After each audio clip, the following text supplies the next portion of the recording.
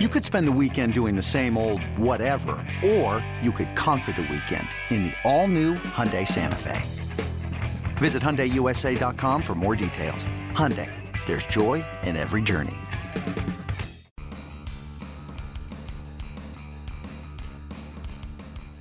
You're listening to MLB.com Extras, brought to you by MLB.tv. It's baseball everywhere. Hey, everybody. Thanks for tuning in. I'm Anthony Castrovins. This is our latest look at the Cleveland Indians. And I'm joined by Jordan Bastian. You've made it through, buddy. It's the end of spring training camp. A long camp it was. And yet, as we record this, it's still not decided exactly what the opening day roster is going to look like. And then I don't know who first used the word disjointed around Terry Francona, but it seems like it very quickly became his favorite word. Like in every interview, he squeezes it in there somewhere.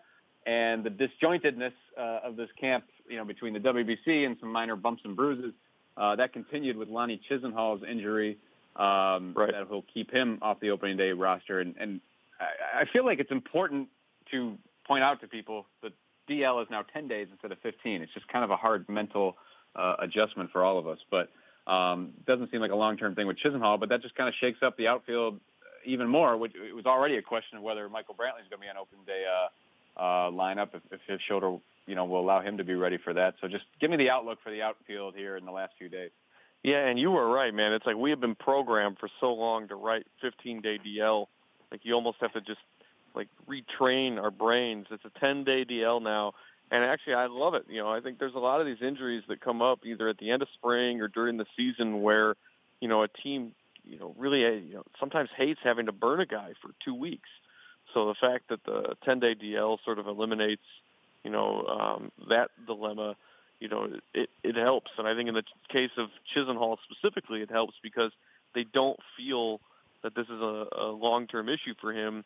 But it came up late in camp where he slammed into that wall and needed to get some days off to rest and recover, where he wasn't going to be able to get into games and get enough at-bats to just feel comfortable to break camp with the team, you know, that same type of rhythm that the other guys have. So what they're going to be able to do is, you know, backdate it in a way where he can then be eligible to be activated as long as he's feeling fine in time for the first homestand of the season. So it's really not that long.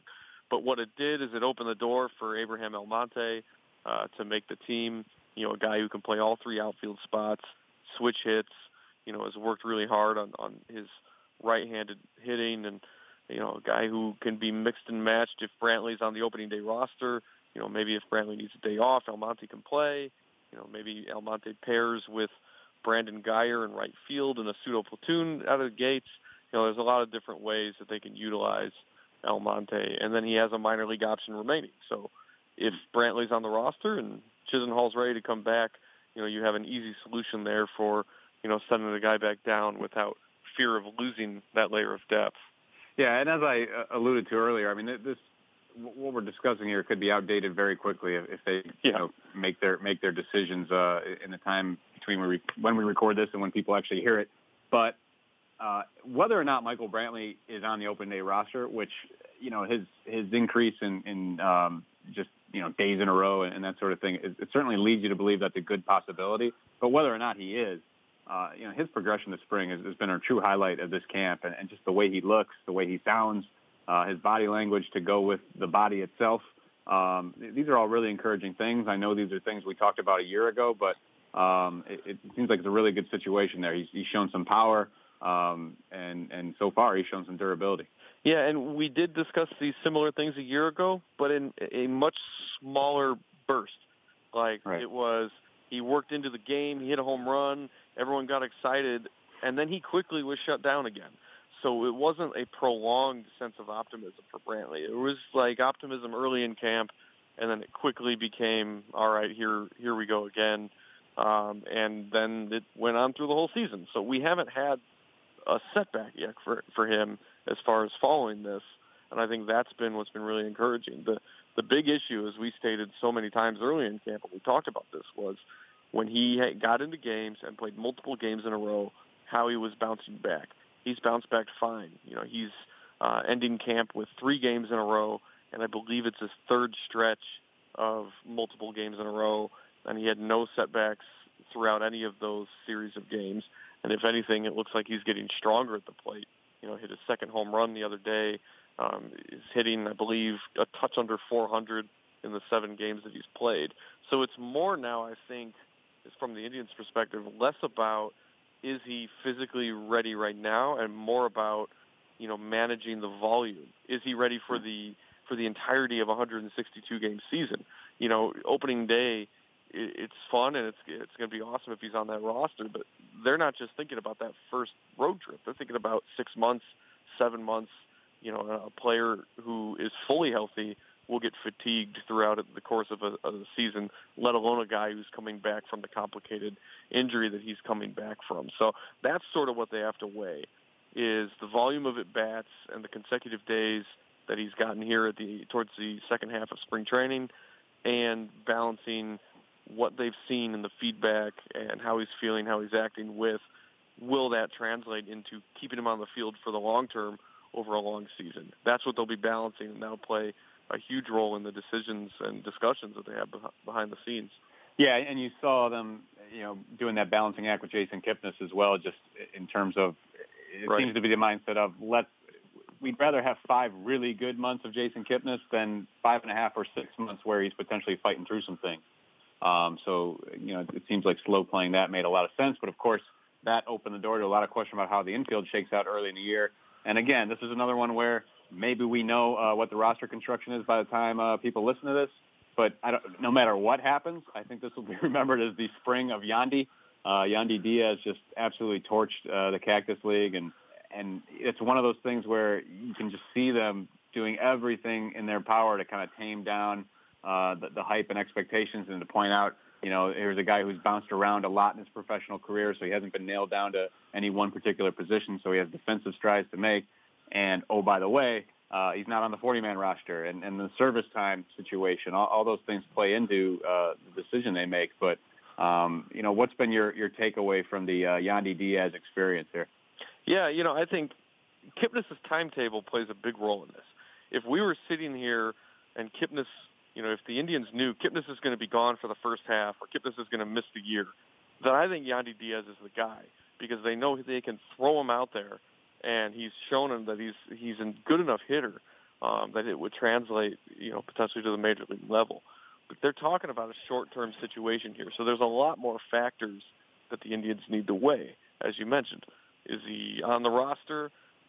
No, he's not. Giovanni Urshela is on the roster. If it's a short-term thing with Kipnis, as they think it's going to be, do they want to value run prevention and trustworthy defense? Well, there's no denying whether or not Diaz is a capable third baseman, he's just not at the level that Giovanni Urshela is, and Urshela's on the roster. Offensively, Diaz has the edge there. There's a lot of things to weigh in this decision. He hasn't had the reps at third base because they've bounced him around in accordance with major league need. Last year, when they were considering bringing him up for down the stretch, they were in need of outfielders. Michael Brantley was out, and they were rotating lots of guys in the outfield in platoon situations. They tried to work him out in the outfield in the minors and just didn't get to a point where they were comfortable with where he was defensively there. That transition continued this spring because Jose Ramirez is the third baseman. He's not going anywhere. He just signed a long-term contract. Then the Kipnis injury comes up, and now all of a sudden you have a hole at third. So now it's like I've kind of compared it to a kid cramming for a test. Hey, Yandy, go back to third base. We might need you there. And he's been, to his credit, doing a lot of work in the mornings with Mike Sarbaugh.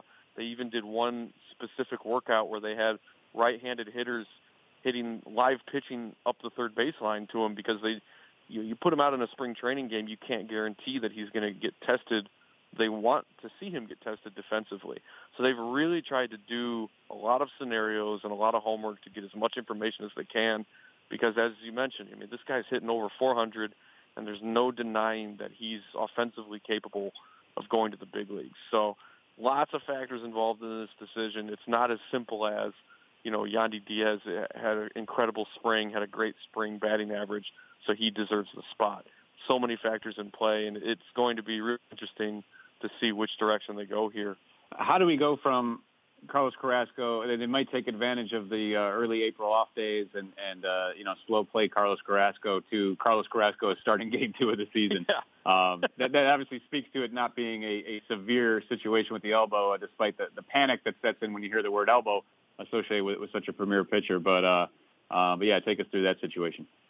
Yeah, I think at the point where that seemed like a realistic scenario where he could maybe start on the DL, and they could carry an 8th reliever, with the off days, they didn't need a 5th starter till April 15th. It all made sense that could be a direction that they went.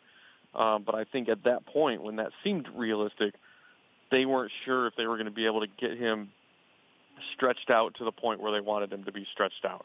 So right. Since we discussed that, he was able to get up to 4 innings, go back out to the bullpen, log some more pitches, and now they're comfortable with the idea that he can take the ball in game 2, give them the equivalent of 5 innings, maybe around 85 pitches, and with what they've seen from him, they're pretty comfortable with going that route now. So they're going to slot him in at number 2 as expected, go with the 5-man rotation of Kluber, Carrasco, Salazar, Tomlin, and Bauer in the 5 spot, and go with them in order.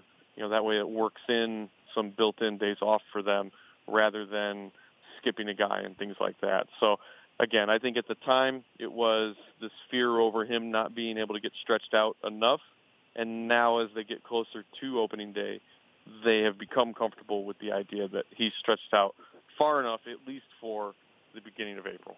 All right, a very highly anticipated 2017 season for the Cleveland Indians begins Monday night in Texas. Everything's bigger in Texas, including the expectations for this club. So Jordan Bash will be all over it for MLB.com. And as a special treat, he recently sat down with manager Terry Francona for an exclusive Q&A. If you listen closely, maybe you'll hear the word disjointed. I'm not sure if it's in there or not, but it just might sneak its way in there. Here we go with that conversation. This is Jordan Bastian at MLB.com. I'm here with Terry Francona, manager of the Indians. And Terry, as we look ahead to opening day here, obviously you guys reached the World Series last year and had a pretty tough loss in Game 7, but there's many ways a team can react to that when they come to spring training. Just what have you seen in this group in terms of how they've responded and how they're sort of dealing with the expectations of the year ahead?